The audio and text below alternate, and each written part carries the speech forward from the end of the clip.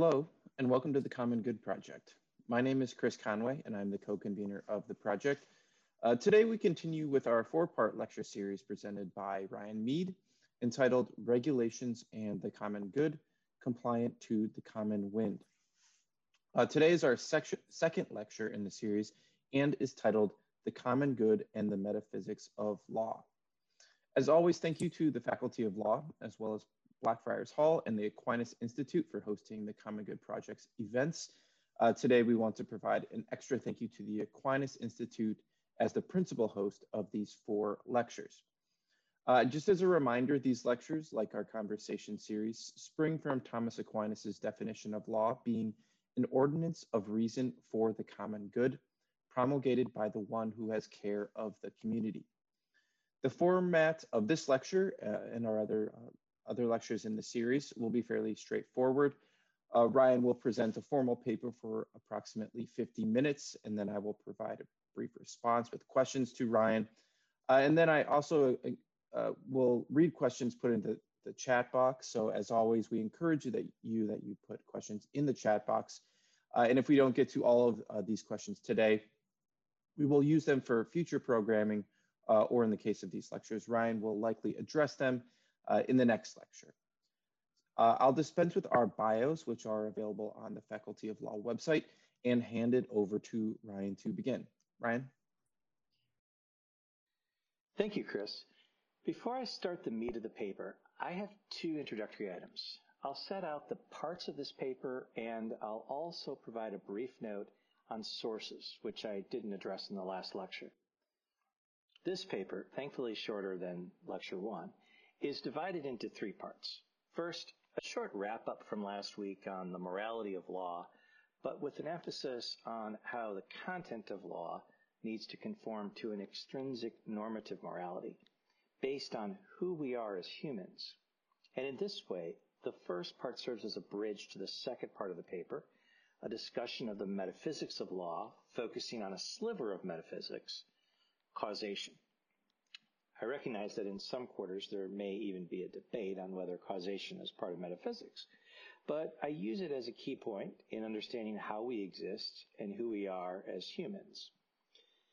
I'll accept causation as what it is in common sense, that one thing can cause another, that there can be an effect.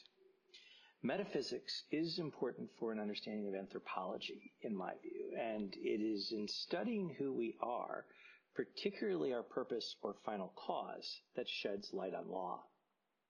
And then there's a short third part, which has some thoughts on what is the common good in the context of what metaphysics shows us about ourselves, and how the common good regulates the content of law. The bulk of today is taken up with the second part on metaphysics. If it seems as though I'm inching very slowly to some type of description of the common good or definition of the common good to tackle it head on, then you're right. I'm still setting some foundation in this lecture.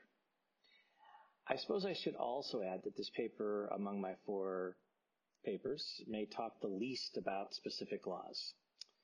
Though, for those of you who are wondering, spoiler alert, that blue fire door notice regulations do make an appearance late in the paper. Now, what I hope is a short note on sources. It's regrettable that in an oral lecture, a listener can't see the footnotes, at least if a listener is the type of person interested in footnotes. Since today is a narrower topic than last week's grandiose tornado of ideas, I'll say that my main sources today are not too surprising. They are the key works of Aristotle in politics, physics, and metaphysics, and his two works on ethics. Parts of each overlap each other. Plus Thomas Aquinas' often overlooked commentaries on the same books of Aristotle, and Suarez's even more overlooked commentary on Aristotle's metaphysics. I will leave the rest of the sources to a bibliography that I'll send around. So part one, a bit more on the morality of law. In the last lecture, I described regulations as commands of the state, not drafted by the legislature, but drafted and promulgated by the executive function. Although some states may require certain regulations to be passively approved by the legislature, such as through negative procedure of statutory instruments laid before Parliament in the UK, I would still consider these to be executive action regulations, because under the negative procedure process, Parliament only has a type of veto and doesn't change the words of a regulation in a statutory instrument. And in fact, the regulation can come into effect with the force of law prior to Parliament's approval, merely by the minister's signature. I also described two types of executive action regulations: those that look back to a primary legislation source and fill in gaps of that primary legislation, and those types of regulations that are promulgated by the executive function of the state by virtue of the office of the executive, without reference to any specific written code, legislation, or explicit convention. This latter type of regulation I noted as controversial but necessary at times, particularly in emergencies. Next week, when I talk about authority of the state and the executive function specifically, I will discuss emergencies more, but I'll discuss it in a way that I don't believe it's helpful to think of emergencies as something outside the norm or set aside as something special. Rather, it seems to me that actions able to be taken in emergencies by the executive function reveal the authority an executive has. And those emergencies and the authority in the case of emergencies is less an exception than it is a grounding of the authority of the executive. But I don't want to get ahead of myself. It also strikes me that what we used to think of as emergencies, the executive needed to confront and act quickly on, are, as I'll discuss more, becoming quite common. And at some point, if emergencies are common, do they cease to be emergencies and simply become urgent? The complexity of today's world presents governments with situations which regularly need addressing, in which there is no code or explicit convention. So last week, one of the goals I had was not only to recognize that there is some inherent authority in the executive to act without reference to code, at least in emergency situations, and those executive actions, regulations, can rightly be called law.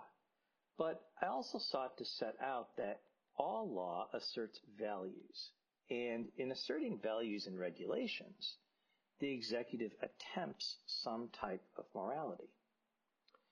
Faced with a gap without code or explicit convention, the executive must act.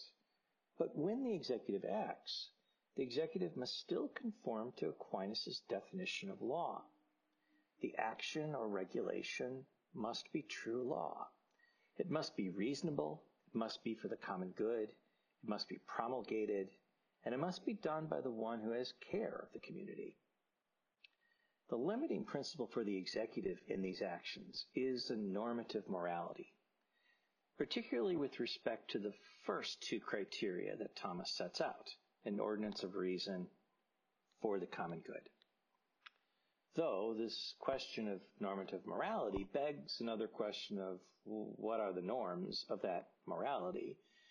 What's the content of the normative morality? What shapes the normative morality? Where does the normative morality come from? Why does it exist? Whatever those norms are, that is the limiting principle for the executive action. Indeed, for any lawmaking process, normative morality is the limiting principle. Executive action must be acutely conscious of moral norms because the executive has much more control over crafting a regulation. There is less horse trading and compromise in writing regulations than in a legislature's lawmaking process, or at least there should be. There is no hiding behind the excuse of a compromise to get enough votes, or softening this or that in order to ensure votes are whipped efficiently and party members hold the party line. The burden on the executive in thinking through morality and regulations is quite weighty. The moral weight in a regulation is both an internal morality as to its structure as well as conformance of its content to a normative morality. I use the notion of external morality loosely in the sense more to note that the justness of a law pertains both to its structure and its content, and to note that the assessment of the content of a law is a bit different than assessing its structure. The structural morality of law lends itself better to a checklist than the content of a law. For its structure, I would suggest Lon-Fuller's criteria, as I mentioned in the first lecture, that they're well suited as a guide for what is the gist of Aquinas' third and fourth criteria, promulgated by the one who has care of the community. Assessing the content of a law against normative morality is much more complex than assessing the structure of a law. This is more complex because we need to understand better the purpose of a law in order to assess its content. If for the moment we say that the content of law strives to facilitate good actions and a better society, figuring out what details the community needs in order to be a better society and so that we can be better humans in that society, that's hard work. Because what the community needs to facilitate well-being will change over time. That a law should be known to the governed, that is promulgated, is something internal to the moral structure of a law, and I don't believe that changes over time. But the question of what is too high of interest rate to charge on a loan, or whether interest should be allowed to be charged at all, that is the content of a law or regulation, that needs to be assessed against the community's needs for flourishing. In dealing with regulations, the executive must take care to assess the content of the regulation to ensure that the content is facilitating human flourishing. The rest of this paper will argue that we discover that normative morality against which the content of a law or an executive regulation must be assessed against is found in the realm of metaphysics, which provides a key to looking at who we are as humans. To know what the purpose of law is, we need to assess what is our purpose as humans. And to name our purpose requires us to look at unifying aspects of reality. Part 2. The metaphysics of law. The listener may need to bear with me for a little bit, but I promise the law will make a comeback before the end of this section. Metaphysics is an accidental name in that, in classifying Aristotle's books, the canon placed the book we know as Metaphysics after his book Physics. Meta in Greek simply means after or beyond. The numerous abstract concepts that Aristotle discusses in his book Metaphysics became equated with its title. There have been many attempts to define metaphysics, small m, not the book Metaphysics, perhaps because it's not clear that Aristotle intended to group the abstract discussions in his book under a single heading. So it's been hard to define the edges of metaphysics with consensus. The book itself is a collection of multiple texts, but all of the texts generally have something to do with fundamental questions about being, or even more basic, being qua being, considering existence, the study of why things are and how they are. There is an aspect of what does it mean to be that I want to focus on in this part of the paper, and that is the study of causes. Aristotle famously begins the Metaphysics with the line, "All men naturally desire to know." What does he mean that we naturally desire to know? Well, one point is that we have a natural inclination to knowledge. We are geared to obtaining knowledge. Another point of his statement is we naturally desire to know everything that we experience at a deep level. That when we experience states of affairs, we ask a basic question: why? In fact, as he will state, that there is no answering that question why until we know the thing's causes, and causes in plural. And this is one of the key notions Aristotle employs in answering the question why, the notion of cause. If we are studying any question of why, we must be asking about some state of affairs which we apprehend and ask something along the lines of why is that state of affairs the way it is? There are many ways to go about answering that question, and there are many ways to formulate the question. But one way to set about grappling with why is that state of affairs the way it is to see the state of affairs as the result of something. Or we might try to understand a state of affairs by understanding what came before that particular state of affairs where you're pondering. Humans live in time, we think in time, so it's natural to think about how a state of affairs exists by thinking in terms of how it came about in a time sequence. I think it's fair to say that any state of affairs we deal with in our daily life hasn't come about on its own. Something has preceded it. Something caused it, or some things caused it. The notion of cause and effect is key here. There is, of course, a radical break with causality with David Hume, and then what some would say was a doubling down on causal skepticism by Kant, or at a minimum, Kant filing causality away in a box as just a category in the way we perceive things, and not necessarily a reality. I don't want to get too far into the thinking on the break with causality because I come down on the side of what I view as common sense. There was a circle on a computer screen that was clicked with a mouse, and through a series of unfolding events, my voice is being recorded right now. There's cause and effect. And I'll leave it at that. And hopefully, if you're following along, you would accept that there is cause and effect. We typically think of causes as I just described how I am being recorded, as X preceding Y. Something or some things caused whatever we are trying to understand in a sequential fashion. Now, certainly the question of change and movement is a deep one, and I won't get very far into that either, other than, again, to just keep working with common sense for a moment on cause and effect. But Aristotle's perhaps most important idea with causes is that causes do not simply precede a state of affairs. A cause need not work only sequentially, but may work contemporaneously by making something a specific thing.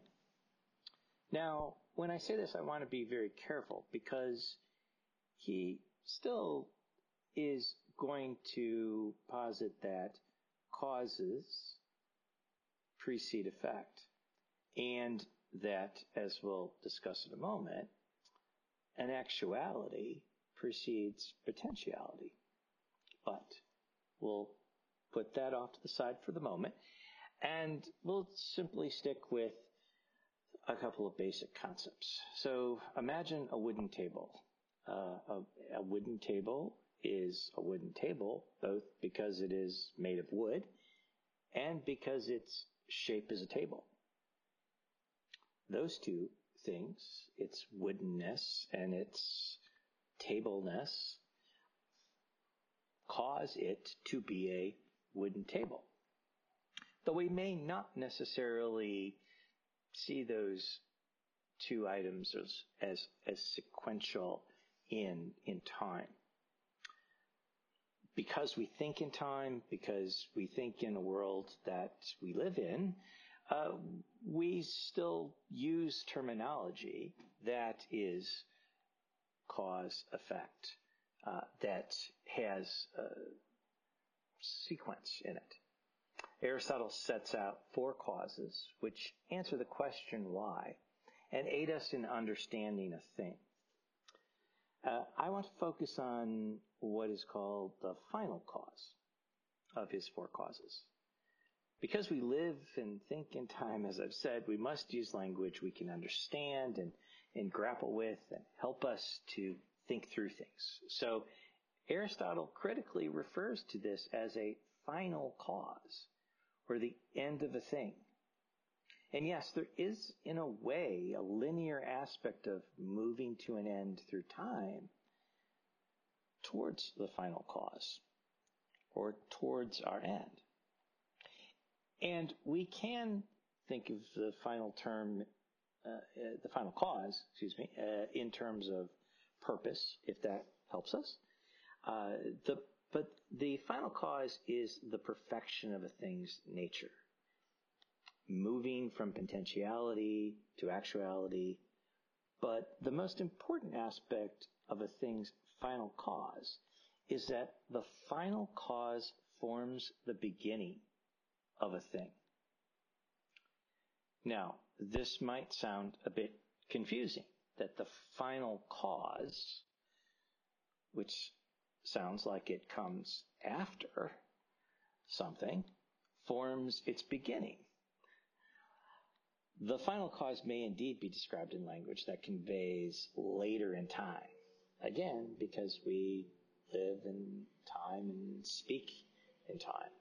So that the perfection of a nature does happen in time.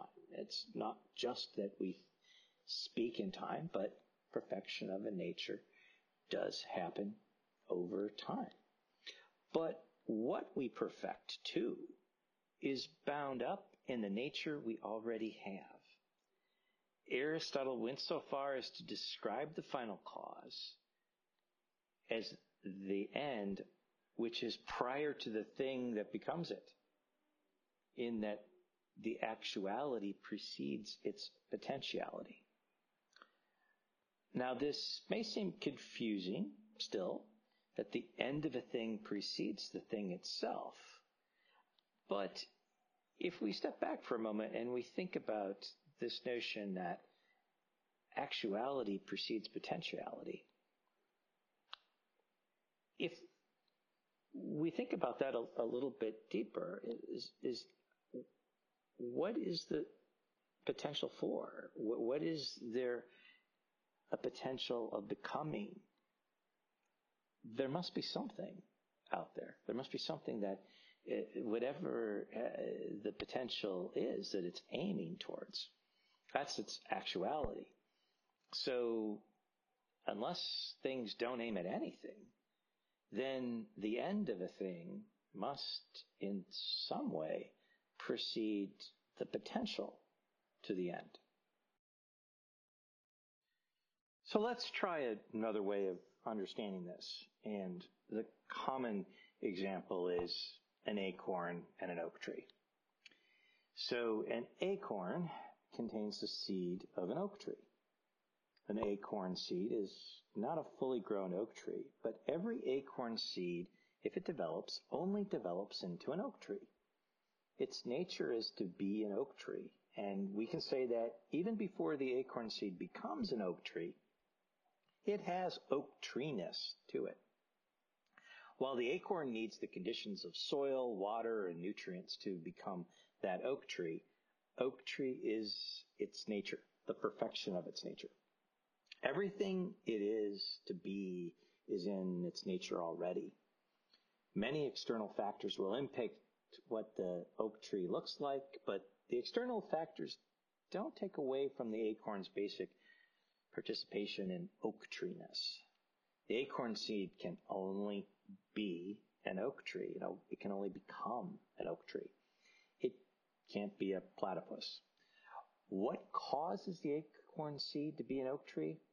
Its end causes it to be an oak tree. Being the hardy grown oak tree is the purpose of the acorn seed.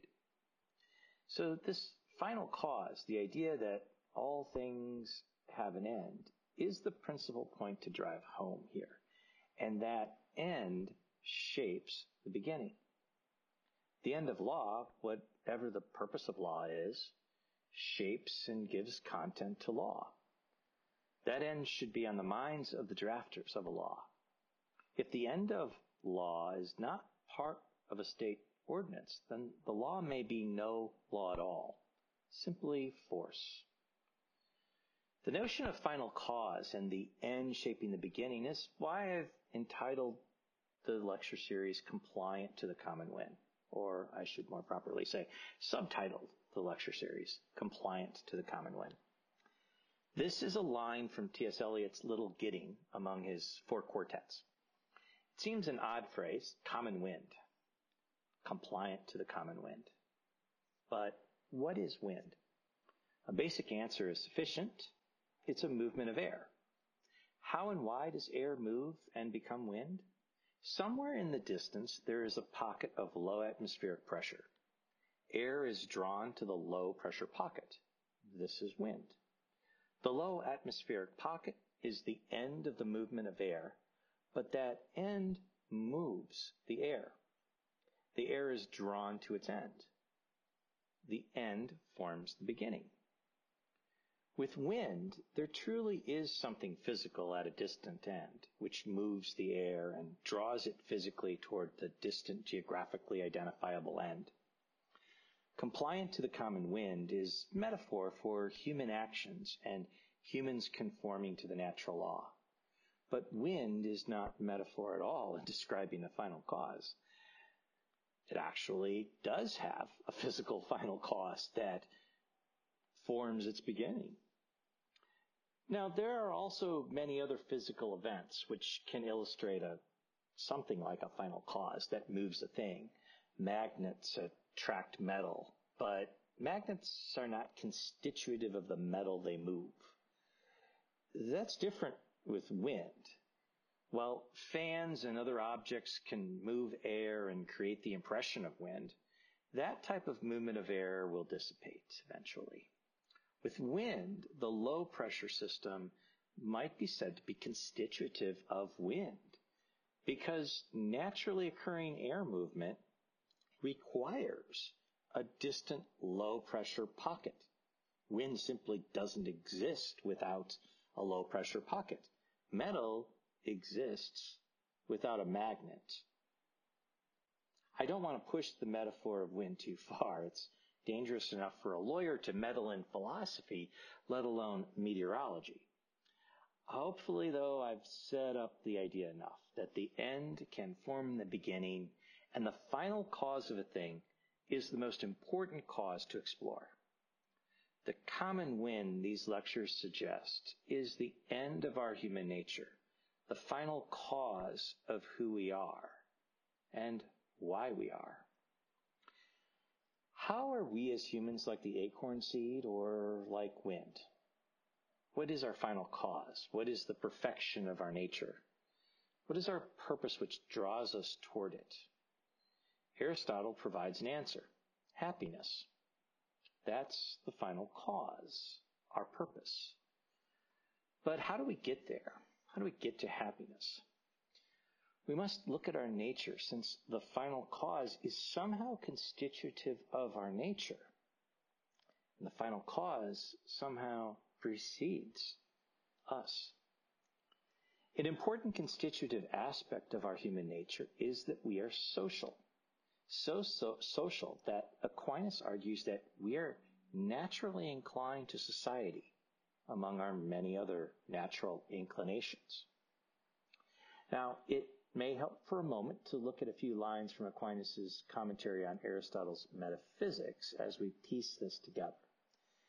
Thomas encapsulates these notions about inclinations and our social drive nicely in a broader picture of how everything works when he says each thing naturally desires its perfection. Each thing has a natural inclination to perform its proper operation.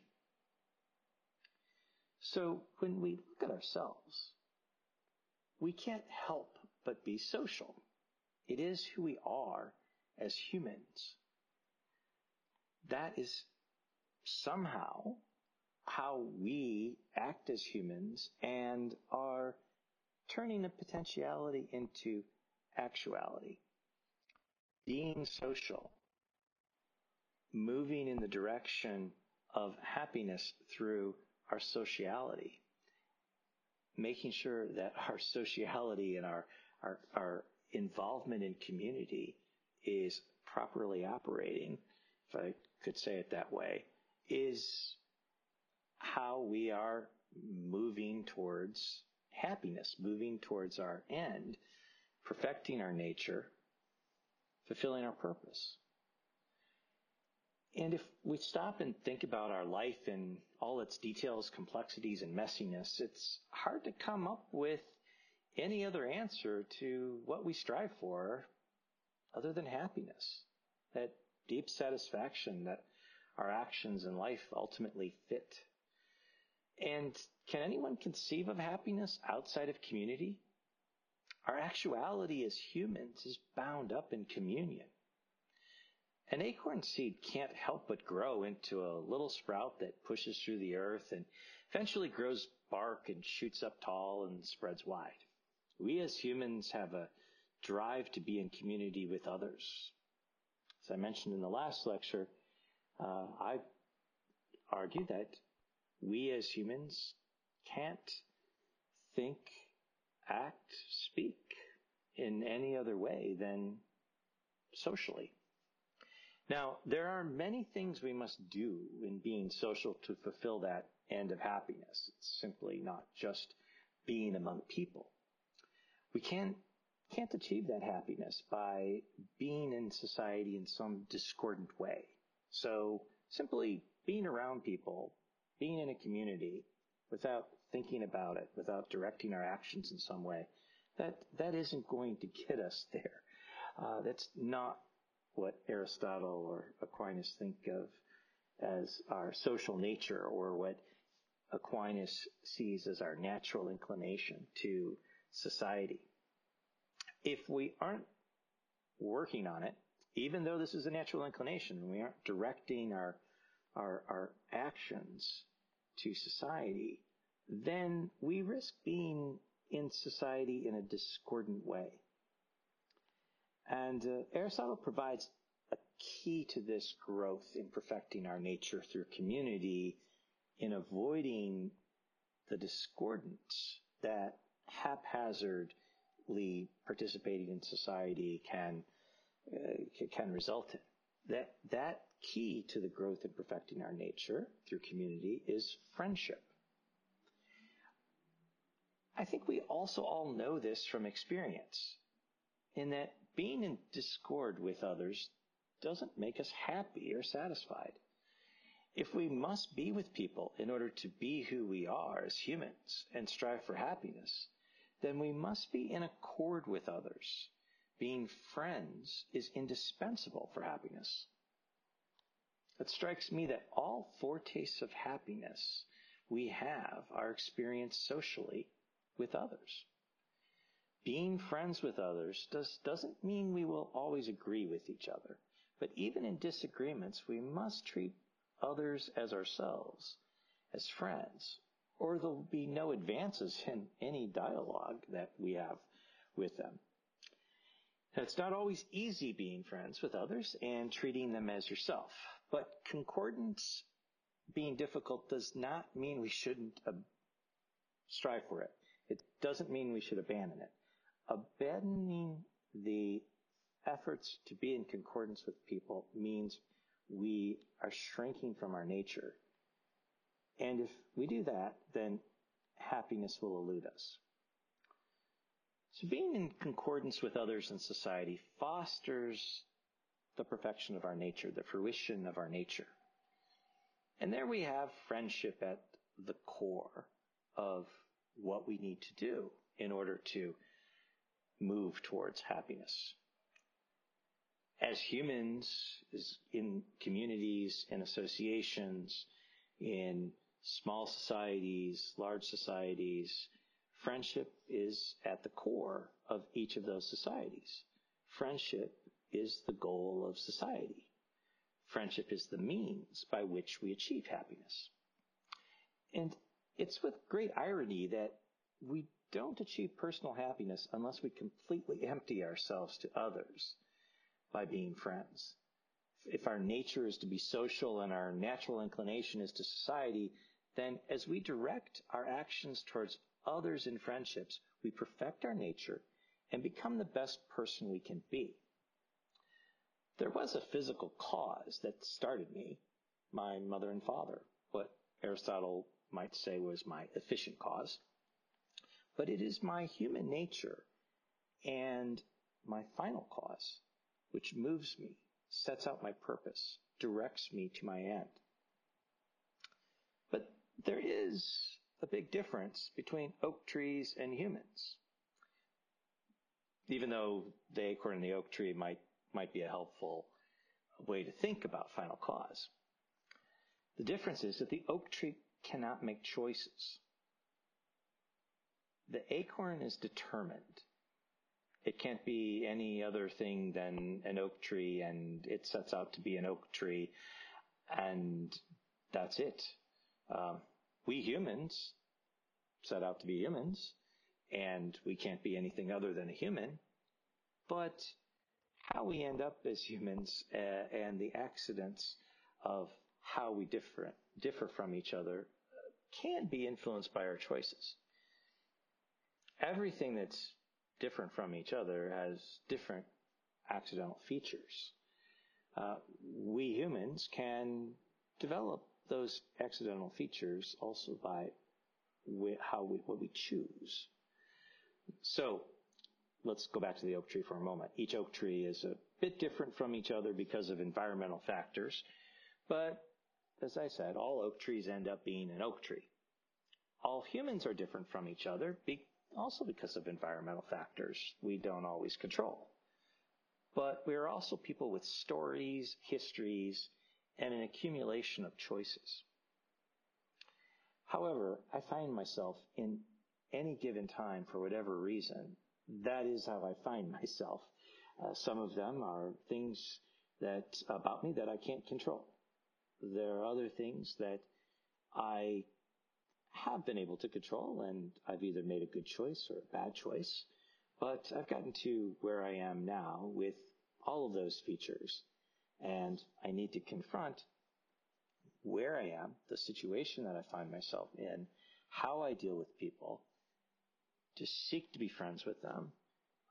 And that sometimes means being friends with others who are different from me. Friendship is natural to us, but it's not always easy. Now, we have the same human nature, so this provides us something to base a claim on for sharing life with each other and this attempt for friendship. But we also have to deal with our differences. Whether you're rich or poor, though, you still have the same human nature.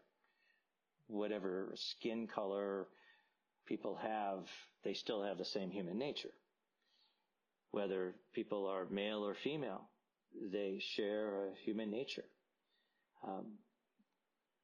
John may be better at math than Sue, and Sue may be a polyglot while John struggles to keep the received grammar of his native language tidy. John is a male and Sue is a female. Sue may have more wealth than John. These are all differences, and they are real differences. And they matter how John and Sue learn to interact with each other and be friends. But by John and Sue sharing the same human nature, they both have the potential to be friends because they seek the same purpose of happiness. John and Sue exist to be happy. They are interiorly structured to be social and need to be friends. And this last point, I mean with as much force as my words can muster, they need to be friends. Their end shapes their beginning and their journey. What does all of this have to do with law? Is law like an acorn or a human being? No, it's not like either of them. Law is not like an acorn or a human being, but it is connected to the human goal of happiness. I'll talk about this a little bit more in a moment. Is law there just to right wrongs when John and Sue can't get along? When they can't figure out how to tap into their shared human nature and be friends? Is that the only reason law is there? To rebalance the relationships? No. It's not there just for the negative reasons of imbalanced relationships. That might be one reason it's there. But law also must be there for positive reasons to help facilitate John and Sue's friendship. To make the last move of this section, we need to go back to Aquinas' description of law to connect these things together. We have been dealing with Aquinas' definition of law throughout Hilary and Trinity terms, but more precisely, we've been dealing with Aquinas' definition of a just or rightful law. But he has other descriptions of law, and I'll consolidate them to state it this way in talking about law in legal systems. Human law is the coercive power of the state. This is a very practical description, which doesn't focus on whether a law binds in conscience and has moral force, but simply describes a basic attribute of law. That in a legal system, a law is a command of the state. Law does not have immaterial substance and physical form the way an acorn does or a human does. Law is the result of humans functioning as the state. It's the result of human acts. It's humans, through the state, dictating humans to do something or not to do something. If the dictates are not followed, then there will be a penalty. This is the beautiful realism of Aquinas. He is brutally real about what law does, while being exquisitely sublime in seeking to understand whether attempted law is a just law. He sees law in its first instant as it is, the force of the state, the result of humans dictating do X or don't do Y. But he also examines those dictates to identify whether the dictates bind in conscience, that is, carry moral force. They might be dictates of the state, but they emanate from humans. Aquinas is also realistic that even if a dictate fails the criteria for binding in conscience, there may be practical reasons to comply with the dictate, as long as the dictate does not require a person to do evil. But back to law as a coercive command of the state. As I mentioned, human law emanates from humans. Humans, that's the key. The state may have a unique role in society, but society is a society of humans. Humans do not exist for the state. The state exists for humans. The state may be natural, but it exists to serve humans. And serve humans to do what? What is the end of the state? If the state serves humans, then its purpose must be in some way to enable human to achieve human ends. It must be in some way to help humans to obtain happiness. Law as a dictate of the state must seek as its ultimate goal friendship.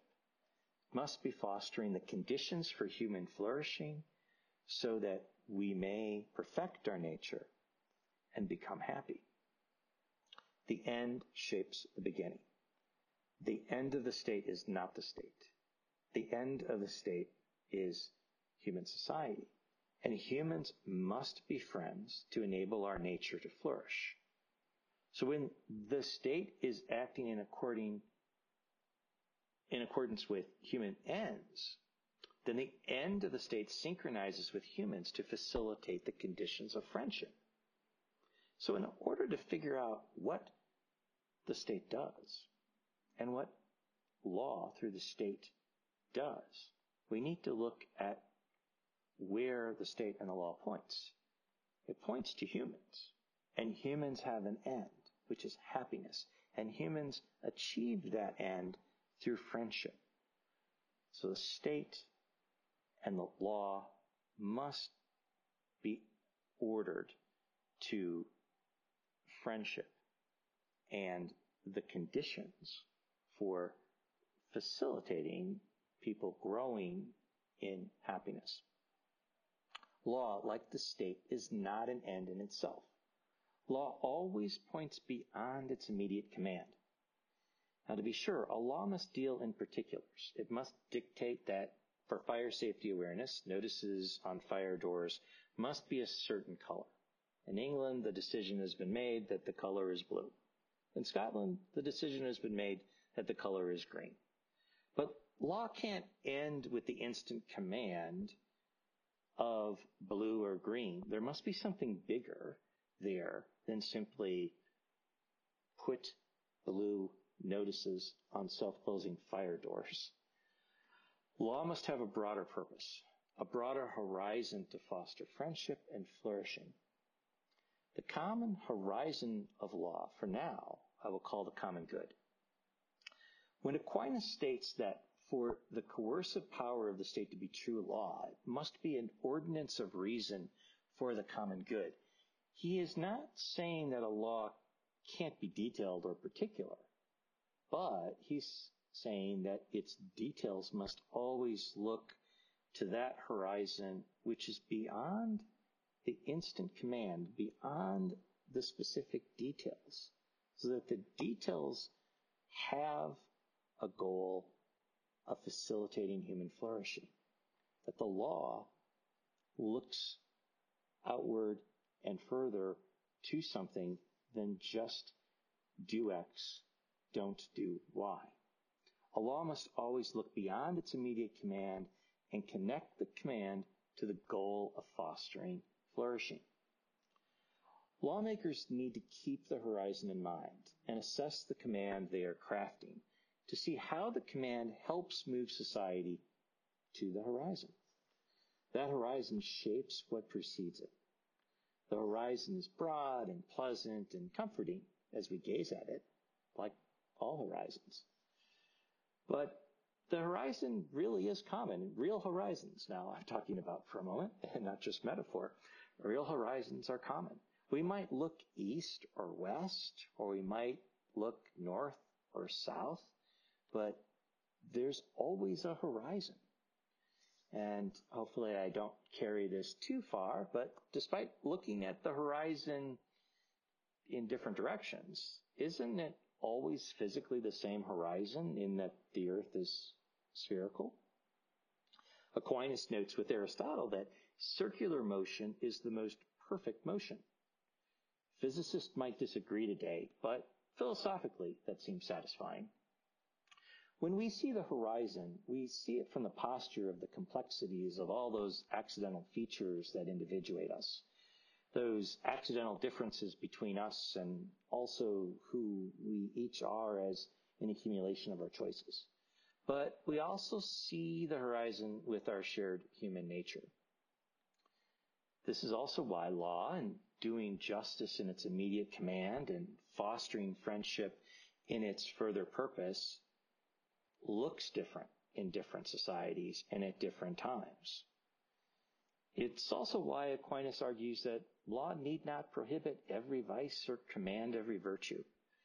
The state is not a puppet master. The state is not the end. It is not tinkering with us for its own sake.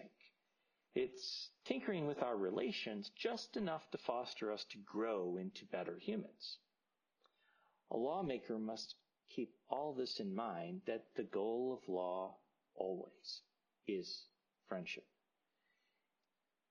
A law may have an immediate command that it's driven to right relations or mitigating risk of injustice, but it must keep an eye on the horizon so that it operates with the broader mission. Likewise, the lawmaker must look at the broader goal and figure out what the common good requires and craft the particularities of law to meet those needs. The instant command and the further horizon work in concert with each other. Sometimes the need for the instant command presents itself right in front of us, and our reaction might be issue a command, right that wrong. That may be the right thing to do, but we need to, if we are a lawmaker or the executive, needs to think about not just the immediate action, but what is beyond. Likewise, the other way around. In assessing what the state can do to foster flourishing, to mend discordance, that might crystallize what the details of an instant command of the state through law should be. The executive has a particular duty to assess this in ways that I think are much more burdensome than legislatures.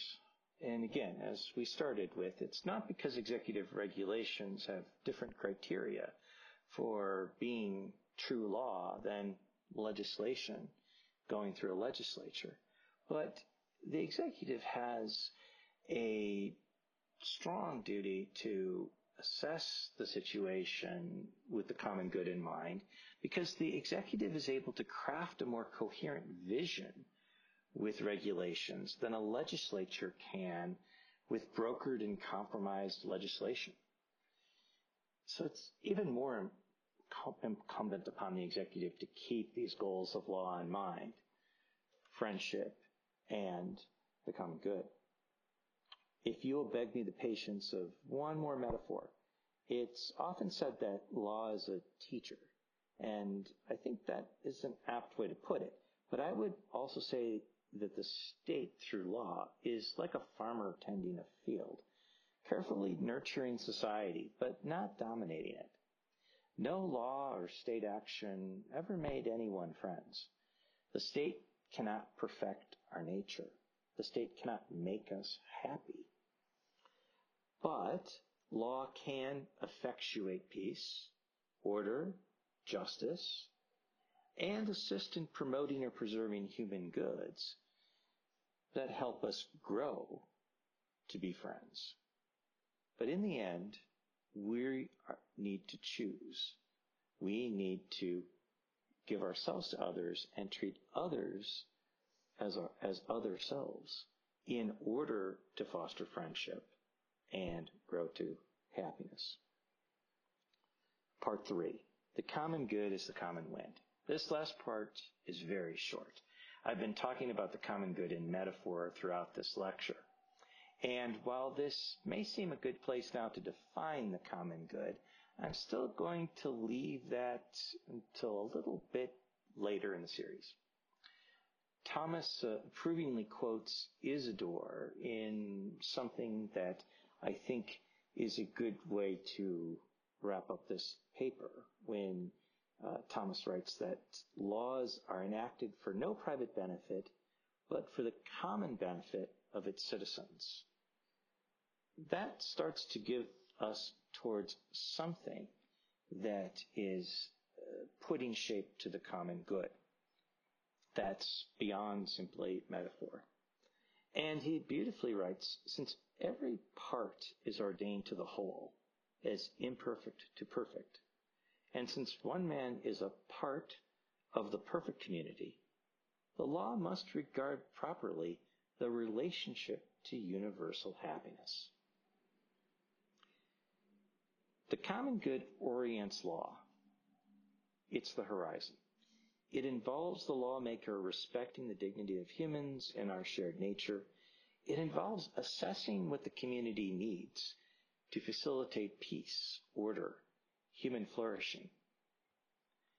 It's assessing the situation and providing some means, albeit through the reality of the coercive power of the state, so that in some way it can help us move towards happiness.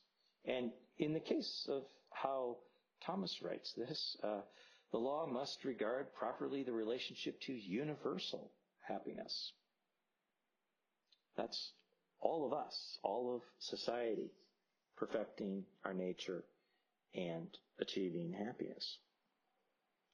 So, the common good is looking at the horizon and assessing the common wind and complying with the final cause.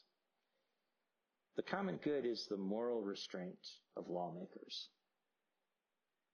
And next week, we'll talk more about the executive as lawmaker and that moral restraint, the incorporation of the common good, normative morality, friendship in the executive's actions, in the executive's regulations. Thank you. All right. So I'll thank everyone for joining us today, and we hope to see you again next week when we continue with this lecture series for lecture 3. Thanks so much, everyone.